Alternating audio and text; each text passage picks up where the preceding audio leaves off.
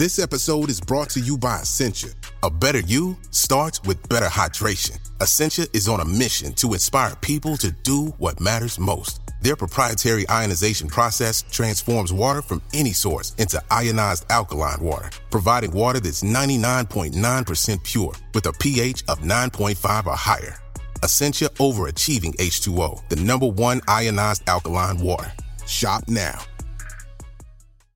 Mom deserves the best, and there's no better place to shop for Mother's Day than Whole Foods Market. They're your destination for unbeatable savings, from premium gifts to show-stopping flowers and irresistible desserts. Start by saving 33% with Prime on all body care and candles. Then get a 15-stem bunch of tulips for just $9.99 each with Prime. Round out Mom's menu with festive rosé, irresistible berry chantilly cake, and more special treats. Come celebrate Mother's Day at Whole Foods Market. The Jeep Grand Cherokee 4xE plug-in hybrid is built for the best of both worlds. For the city buzz, for the call of the wild, for finding solitude, for sharing memories, for day trips, and for far-roaming adventures. Because with gas and electric capability, the Jeep Grand Cherokee 4xE inspires you to explore more, to explore it all. Tap the banner to learn more. Jeep is a registered trademark of FCA US LLC. Hey, it's Ryan Reynolds, and I'm here with Keith, co-star of my upcoming film, If, only in theaters May 17th. Do you want to tell people the big news?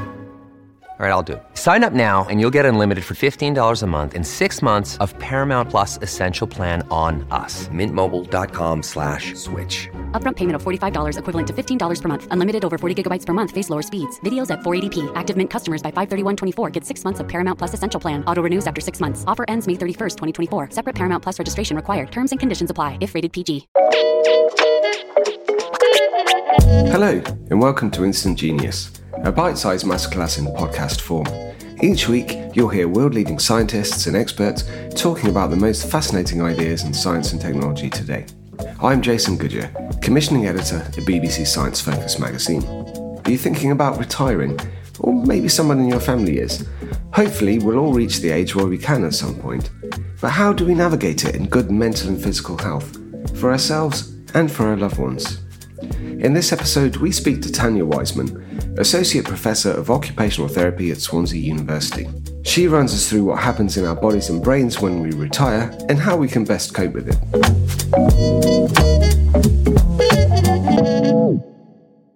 So obviously retirement is an age-based concept, and the current retirement age in the UK, I think, is 65. But what do we know about that, and when does the average person in the UK retire? Well, there are lots of answers to that, but the main one is either when they can afford to retire or when they are forced to retire. So either through ill health or poor relationships at work. So many people retire in their early 50s. 50 is about the earliest age you could draw a pension at for some pensions. And many people don't retire at all. So it's the idea of retirement age is a bit troublesome, really. Yeah, that's what I was thinking. And I think, first off, a great thing to look at is for people who are yet to retire, the so-called retirement anxiety. I mean, I know personally, as someone who is middle-aged, this can be an issue and something you think about. So what are the main concerns there? Well, one of my favourite terms for that is pre-retirement. So people that are thinking about it or are planning. So one of the problems, I think, with working towards retirement is the uncertainty.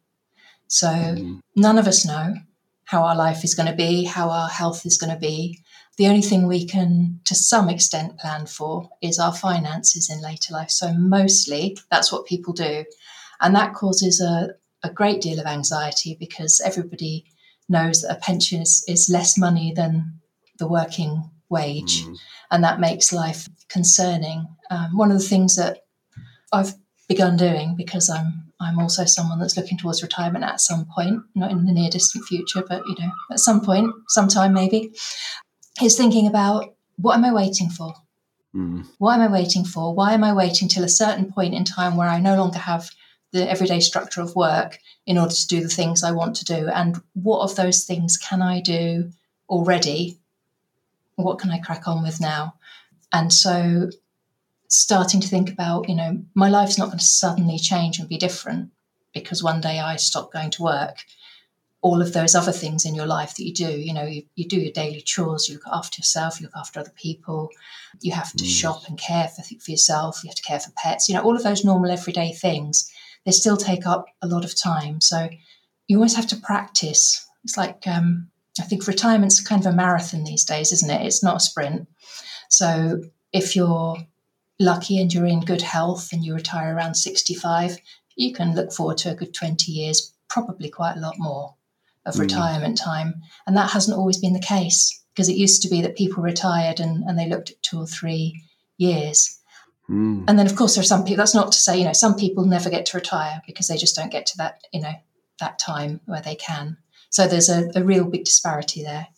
But the sense of practicing and rehearsing for retirement, and I would say, having some fun, as if you're a retired person, rather than waiting for it to come. Because if you're unlucky, it won't come anyway.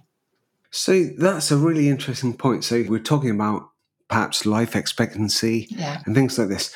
I mean, I think in what I know, that's changed quite dramatically, hasn't it? Yeah. Over the last 100 years.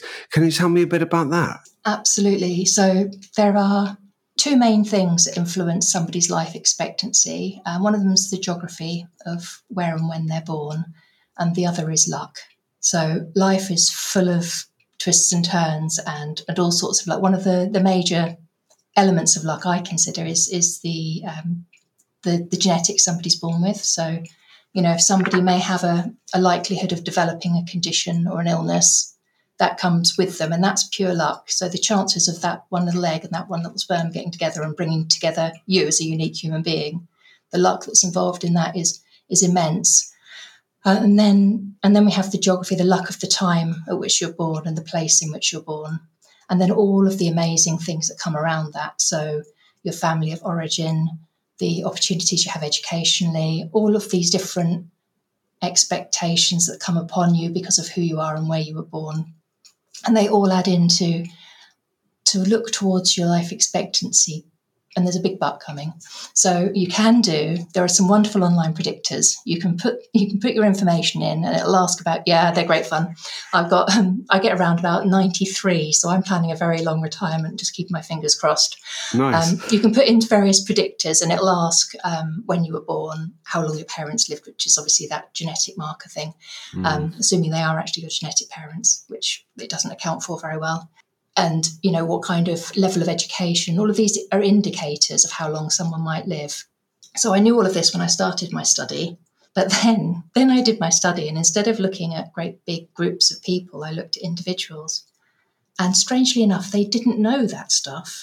So it didn't stop them living a good life. So one of the people in my study, he was in his late 90s, and he'd lived a very, very full and rich life. So he left school at 13 with no qualifications and became a painter decorator, which, as you can imagine, was a quite hazardous job at the turn of the century, which was, sort of beginning of the First World War. And, he had a lot of geographical and time pointers against him. And then as he went through his life, he left school at 13. So that would suggest he wouldn't have a long life expectancy.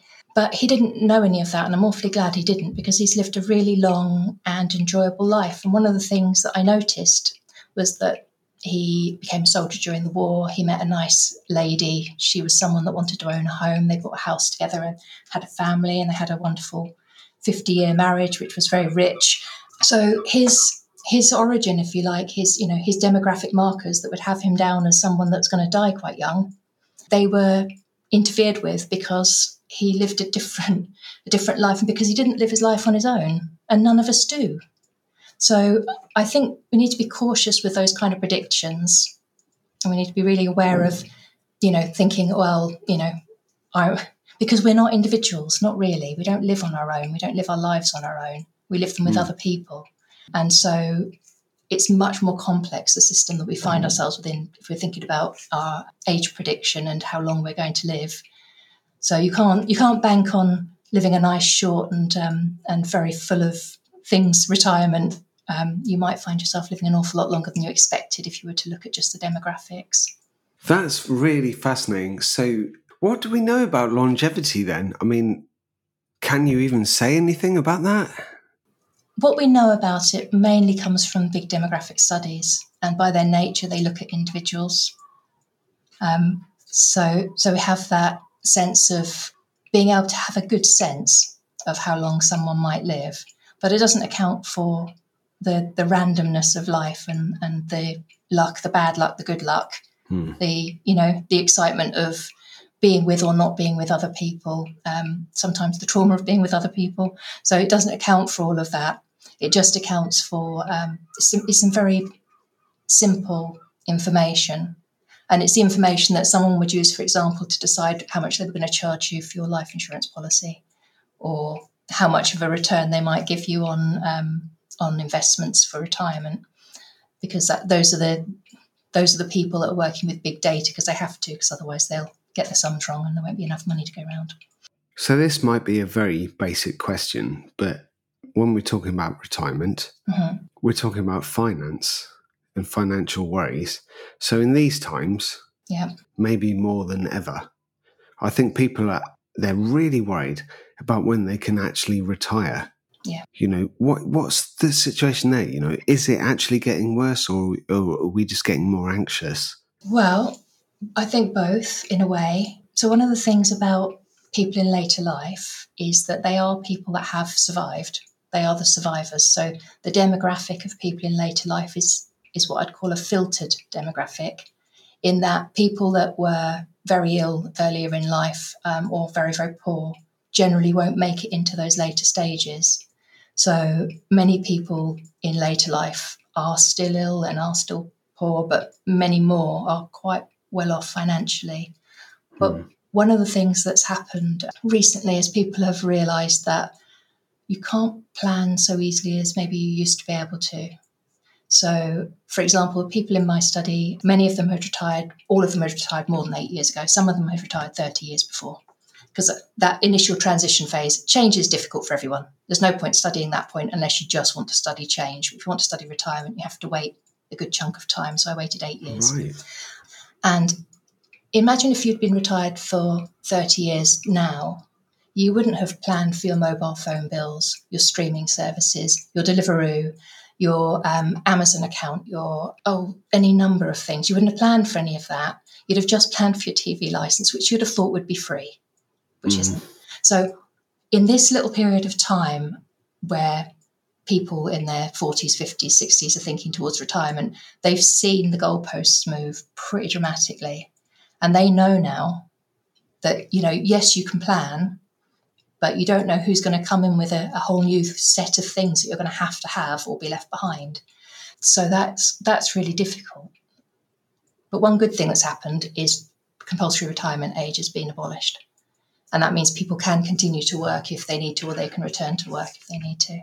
Another day is here, and you're ready for it. What to wear? Check. Breakfast, lunch, and dinner? Check. Planning for what's next and how to save for it? That's where Bank of America can help. For your financial to-dos, Bank of America has experts ready to help get you closer to your goals. Get started at one of our local financial centers or 24/7 in our mobile banking app. Find a location near you at bankofamerica.com/talktous. What would you like the power to do? Mobile banking requires downloading the app and is only available for select devices. Message and data rates may apply. Bank of America NA, member FDIC. Want to be more active this summer? Sierra helps you save on everything from swimsuits to stand-up paddleboards, tennis rackets to fishing tackle. And if that doesn't float your boat, we also have pool floats. Sierra, let's get moving to your local store, like now. Go! Oh, that's an interesting thing that I'd like to speak to in a bit. But so one thing that I think lies heavy on a lot of people that are pre-retirement age, such as myself, is... it's not a nice thing, is the death of their parents. Yeah. So obviously that can be a huge blow. It is a huge blow to everyone, and I'm sorry for anyone who's experienced that. Yeah. But, how does that fit in with, sometimes it can be of course it's always a big blow, but sometimes it can be, you can get inheritance, sometimes you don't get inheritance. I mean, it's not a nice thing to speak about, but how do we cope with, how do we cope with that? Well, it is difficult, and thankfully, these days, I think a lot of pre-retirement people don't have to worry about losing their parents because they are living so long.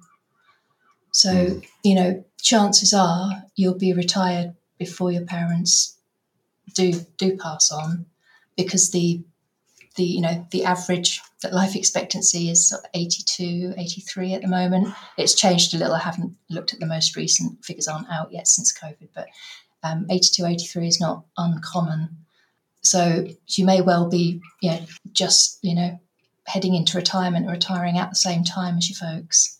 And that's not something that many years ago people would have anticipated. So I think particularly people at the upper end of coming towards retirement maybe thought that that wouldn't be the case.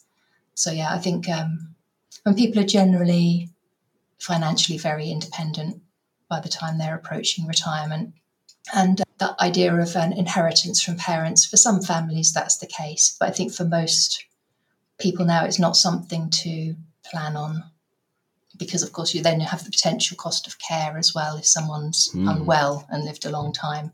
So I think there was a wonderful spell where adverts all changed on the TV from kind of quite a dark view of later life to quite a joyous one where, the adult parents of very adult people were definitely having fun and spending and enjoying that money. And it's not that everyone does. Everybody's different. They've got their own individual attitudes. But yeah, I think these days, the idea that someone would be on quite a reduced income for maybe 20, 30 years and then still have quite a lot at the end is quite difficult to imagine for some people. So let's sort of change gears then. So lots of working people now will likely be dreaming of retiring. Yeah. But it doesn't always go so well, does it, for a lot of people? So let's have a look at some of the issues that people face when they do retire and, they don't have a job anymore. Maybe they don't have a purpose or something. What negative thoughts come with that, or negative experiences? Well, I specifically didn't look at the transition space in my research, but I did do reading around the transition, and change is just really difficult. I think one of the things that we don't talk about enough is that what is leisure? So leisure is, for most of us, it's what we do when we're not working. So when you stop working, how do you find your leisure? You've got no foil, if you like. Quite often when someone's retired and you'll say to them, what do you do? And they'll say, I'm retired. And the next question, the follow-up question is, what would you ask them? What did you used to do? Because we so focused on that as a society, on that work role.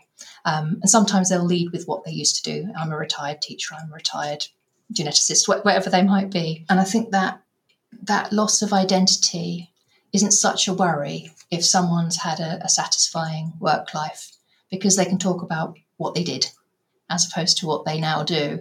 And then they can talk about what they now do, which is probably lots of really interesting and fun things. And they can, they maybe be a role model to you and inspire you to think, oh, actually, this looks like it's a really cool thing. But it's scary. I think all change is scary, isn't it? Yeah. So in the things of you've written that I've read, you talk about a concept known as internalization. Oh, yes, I do like that one. What does that mean? Can you explain that to us? So when we are young, everybody's old. And as we age, lots of people are still old. And when we're old, believe it or not, loads of people are still old. So in my research, my research was it's quite an interesting methodology. I read people's diaries. It sounds really rude, but obviously I had permission to do that. And it helped me to understand their day-to-day lives. And one of the things that I understood was that they saw old people as other. Does that make sense? Yes, that makes absolutely sense. So as something else other than them. So they would talk about their day in their diary, and they'd say all the wonderful things they'd done to show how free and how interesting their lives were and how rich their lives were, which they really, really were. Really wonderful lives they had. And then they would, if the diary day fell on a day when they didn't really have much to say, or maybe they just watched TV or something like that, they'd pull in some other old person. That sounds awful, but they'd start to tell a story about a friend of a friend who was really old and really disabled or widowed, or something awful had happened to them. So they would invoke, if you like, this idea of unfortunate old people. That they felt they were really brave old people, they were really sad and they were really unfortunate. And this is the way that they talked about other old people. And in that way, they were able to feel more certain that they weren't yet an old person.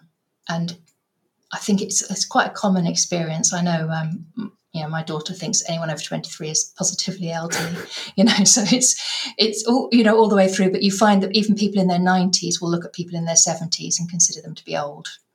And they'll say, oh, that poor old dear that lives down the road, she's having a terrible time.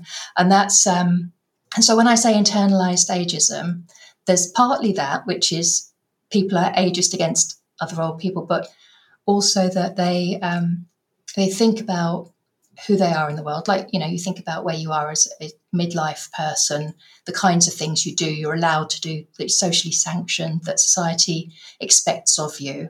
And then you work out whether or not it's comfortable for you to do that. Do you feel dissonant or consonant in your doings in the day to day? So if you have quite a view of yourself as a little bit older and an understanding of how society views old people, particularly given how you view old people, then it might restrict what you did from day to day, because you might think, I can't do that because I'm old. And what would people say? And that sounds really flippant. But actually, that was one of the biggest constraints to having a good life I found in my research. People concerned that they didn't want to fall out with the tribe by misbehaving or doing things that weren't health promoting and good for them. And that's it's a little bit sad, because you think if someone's got into their 90s, they're probably doing something right, aren't they? Yeah, they must be. So why not trust their instincts? But they found themselves very... it's not that other people are saying to them, oh, you can't do that, you're too old. It's that they're saying to themselves, well, what if I did that and something went wrong? What trouble would I be in? Would people judge me? That's really something that I wanted to speak about. But just coming off what you said, so I don't know if you know about this or if you studied it, but so I'll be honest, I'm 43. But I still feel like it's 1998 and I'm 18. What goes on in our heads when we feel so much younger than we are? I think it's because age is, it's going to be a bit contentious here as a later life research, but age is kind of a rubbish way of organising society, because people age at such different rate. When we talk about aging, we actually mean people getting maybe vulnerable or ill or disabled in some way, or poor or frail, and all of those things can happen to someone at any point at all in their life. So it's not a very good way of organising us generally. So when you feel 18, it's because you are feeling fit and fabulous, and you're socialising with people of different ages. You're happy to do that, and that's how most people have a slightly, sometimes 18, 23 is a popular age, I think, to feel. I'm around about 23 all the time. So it's, except when I'm 13, which is not a good one. But it's that sense of your identity doesn't match with how society views your age should be, because society is not really right about age. And that's what needs to change. We can think we're any age we like, because society's not right about age. That's fascinating. I think an excellent point, which everyone should take home. So let's think about retirement then. Hopefully we'll all get there at some point. So let's have a look at how we can do a better job of that. So I remember when my father retired, he said to me, I'm not going to be lazy. I'm not going to, I'll walk the dog, I'll do this. And which he did in his defense. But, what is your advice to do for someone who's retired? How can you have a healthy retirement? Well, I would say that the first thing to do is to consider what you mean by healthy. So it might be about physical health, but you might not have physical health. So it could be about how happy you are in the day, how connected you are. One of the big things that came through in my research was about connections with other people. So as we know, other people can be heaven and other people can be hell. So this kind of connection with other people is really important in our lives, because we are a very social species and we do need each other to survive. And so I think being conscious that, if you set a rule for yourself, then that becomes a chore. So if you have to walk the dog every day because it's fit and healthy and it's good for you, that's a chore. So in my research, people were very fit, moving around and doing things. Not everyone, but lots of them. Busy, doing things. But those things they didn't really talk about much. They just said things like, did the rowing machine, went to the gym, did this, did that, went for a walk, had a quick brisk walk, went for the paper. All these things that they did that we'd normally think of as healthy things, particularly around physical activity, they just popped down quickly. But then they went to town when they talked about other things. So one of my favourite stories from my whole research project was a lady who loved to iron. She really enjoyed ironing. And the reason she enjoyed ironing, it's so delightful. So she tells a story about when her daughter, bearing in mind her daughter must be in her 60s by now, when her daughter was a young girl, she'd gone on a trip to Italy. And in her trip, she had worn these beautiful flowery blouses. And when she came home and dumped her laundry on her mother did the laundry and hung the blouses up on the line. And as they floated on the line, she thought, she must have looked so pretty in Italy, wandering around the streets in that blouse. And then as she ironed those blouses, she imagined her daughter parading around, being beautiful and gorgeous and fabulous. And now every time she irons, she's taken back to that memory of the relationship she has with her daughter, and the joy of the thought of her being there. She wasn't even on that holiday herself. She didn't even see those things. This was before mobile phones, but just that idea that her daughter was having this beautiful, lovely time. And through ironing, she remembers those times and that connection. And so for her, she really looks forward to her ironing. It's one of the things that brings her joy. And that was, because it's so unexpected, I think that was lovely. That idea of the way you can, it's how you feel about something. It's how you feel about what you're doing that matters. And nobody else knows what that is because it's so private to you. So many other people in the study did other things which wouldn't necessarily be socially sanctioned, like drinking a lot of whiskey or gambling a lot, for example. But they were able to really explain how those things were leisurely and were acceptable. So the gambler, for example, he learned an awful lot through doing it. He learned about stocks and shares and all sorts of things. And one of those key pillars of active aging is about learning, isn't it? And he knows that. So he might not go walking or anything else, but he's a really keen learner. And he knows that, if he says, I'm a gambler, that's no good. But if he's learning about all of these lovely things to do with, making good bets, then for him, he feels he's being a very good active ager. That's really interesting. And I just have to say that ironing story is perhaps the sweetest thing I've ever heard in my life. It's beautiful, isn't it? Yeah. There were so many like that. I mean, I was really, I was lucky. There were 26 people, and each of them at least 15,000 pages of, 15,000 words of diary entries. So I had loads of just beautiful stories like that, just of the real meaning, the detail of what is joyous in your life. And actually, if it's just your mind floating off to a cute time, then that's well worth having. So what I was going to ask next is about taking up hobbies, a new hobby, in your retirement. How beneficial is that?